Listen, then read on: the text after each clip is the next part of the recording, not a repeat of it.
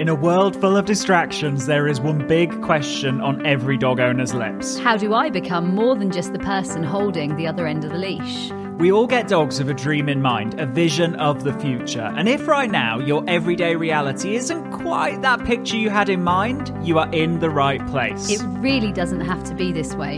You absolutely can and will be more to your dog than just the person who gets in between them and the world. The key is you need to be more sexy. More sexy than the neighbourhood cats. More sexy than the jogger in the park. More sexy than that half-eaten hamburger they just found on the floor. And yes, even more sexy than the dog across the road. I'm Tom. And I'm Lauren. Together we're Absolute Dogs. And you're listening to the Sexier Than a Squirrel podcast.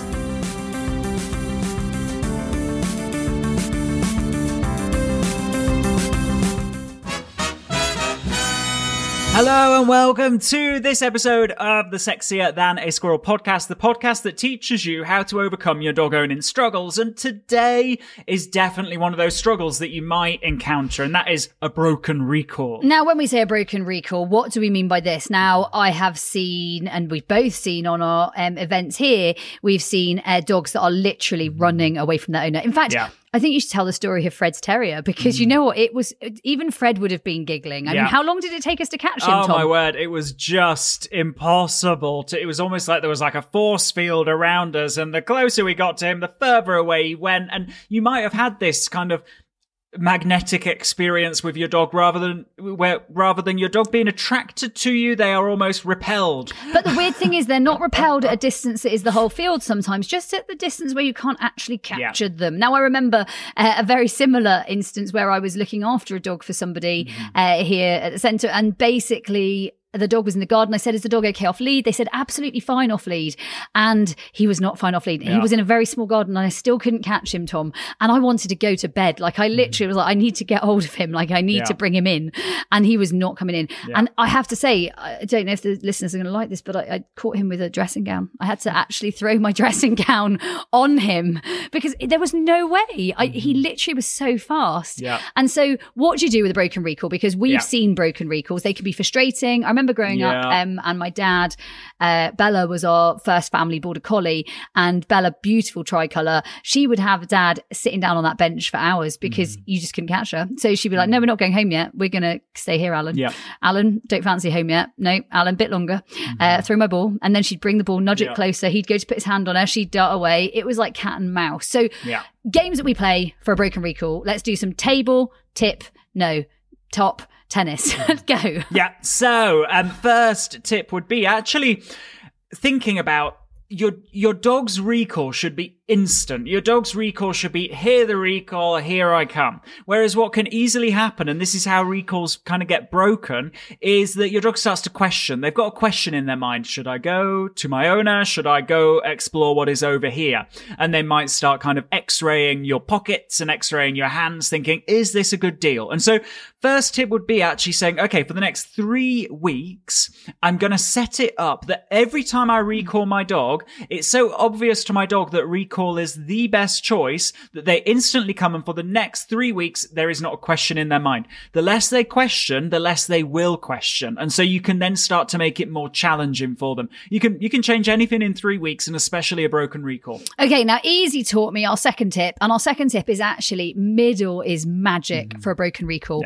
And what I've done is I've combined middle with multi different games, and it's what we teach in the training academy. So those of you that are training academy students, you're going to love this because you've already got it, and you've just got loads of videos that are going to show you this. If you're not part of the training academy, you should be. We'll tell you about that in a minute. But most of all, when you're working with middle and broken recalls, I would do lots of middle and then throw the food out so the dog gets to carry on going through you, so you don't necessarily stop them.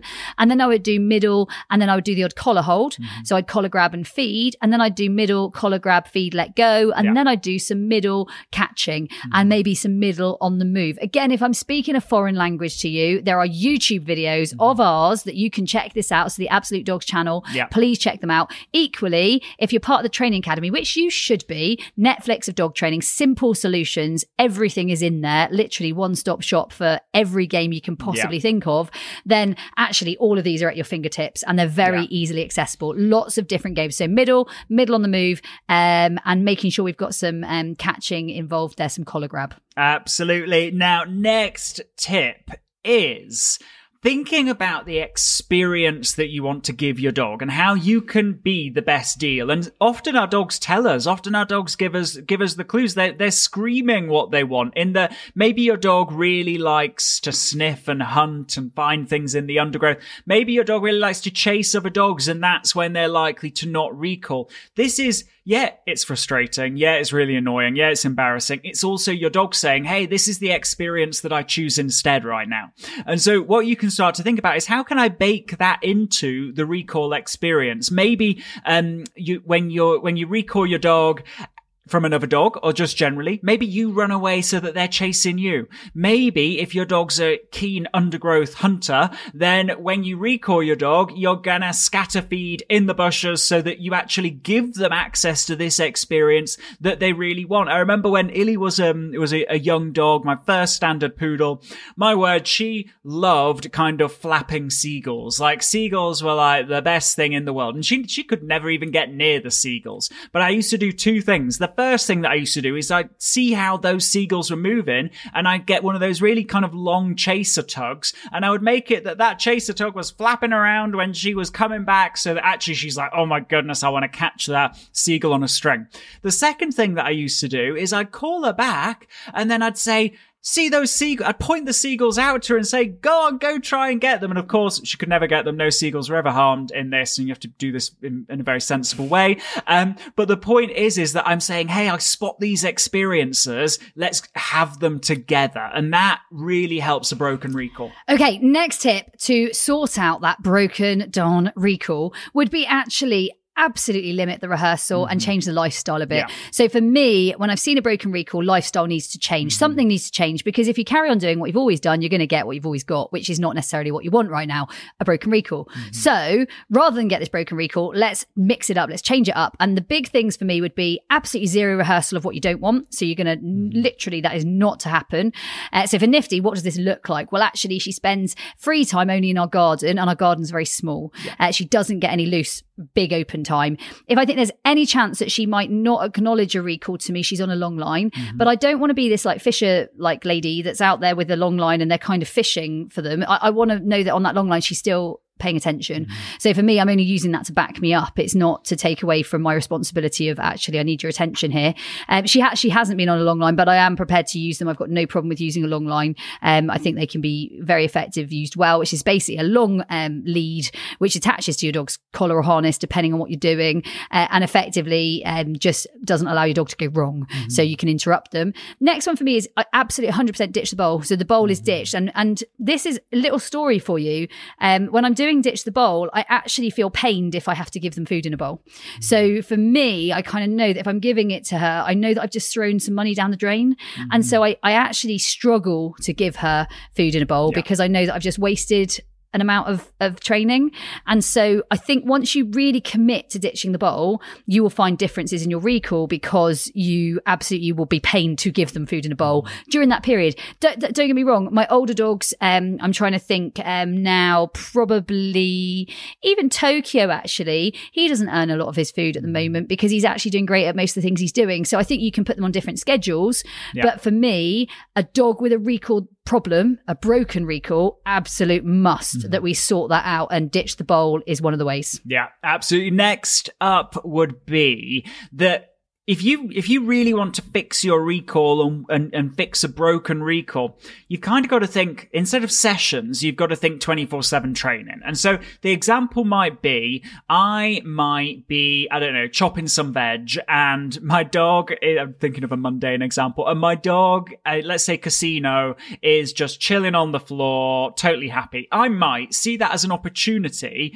to give her a really fun recall cue, and then dash out the kitchen and up the stairs, and she's got to try and catch me. The point is you want to create that pairing of hear that recall word, right, where is he? I'm going to hunt him down. And you can infiltrate that into every aspect of life so that it's not just a thing on your walks. It's that their entire life is spelling out to them that this word, this thing, this sound means hunt my owner down, and this is the best experience ever. Now, I think that our next tip really, it's my final tip. It literally makes a difference. And that is when you have a great recall, or when you see someone else with a great recall, this is something that is worth celebrating and sharing. So my task for you and challenge for you is to share this with someone else that wants an improved recall, because for me, one of the things that can help to improve my recall is other dogs who behave well.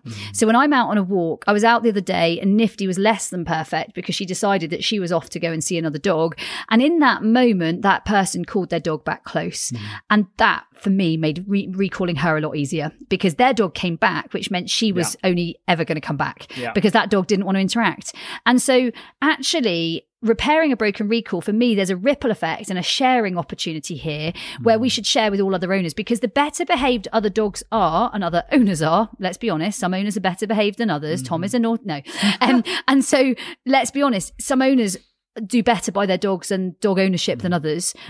Because of that, if we can ripple effect this episode and we can make sure that this is shared and anything that we can do on recall is improved, then actually we know we're in a better space generally. Because when I'm walking my dogs, one of my biggest pains and biggest bugbears is that actually another dog runs in on them, because actually that leaves me a bit vulnerable. In fact, only recently, Tom and I were reading Kizzy and Etty, lovely pony like bloggers on, they just share lovely pony journeys, were saying how difficult it was walking on beaches with their ponies when dogs would run in at them and dogs would run in on the ponies. These are things that are our responsibility as dog owners to look after, but also to share, because when we share, there is a huge cumulative ripple effect that is going to help you and also other dog owners worldwide. Absolutely. And so I guess the final tip, and it's one that should be music to your ears,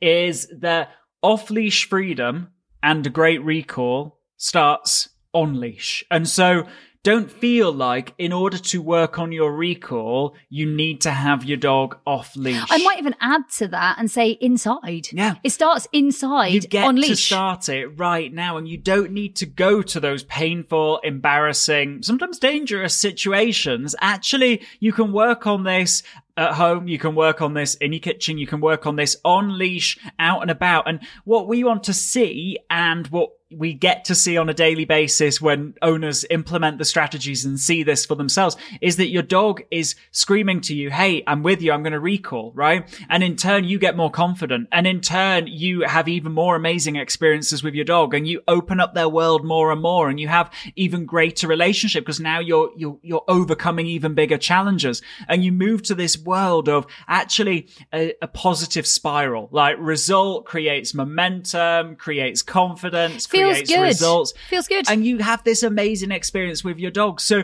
guys, I guess what we're saying is start where you need to start, because that's exactly where you should start. And that might sound vague. Have some easy wins, right? Have some easy wins. Like pat yourself on the back. Be like, yes, my dog caught this. I am a rock star. Where can you get absolute success right now? Maybe it's in your living room. Maybe it's in your garden. Maybe you're lucky and it's on leash in a new location, but start where you need to start, and you will see that really you start to get momentum as those wins build. Now, that was this episode of the Sexier Than a Squirrel podcast. Remember, share this. It creates a ripple. We create a more informed dog community. We look after each other, which is powerful. In the next episode, we're going to be talking about something really, really important. And in the meantime, remember, stay sexy.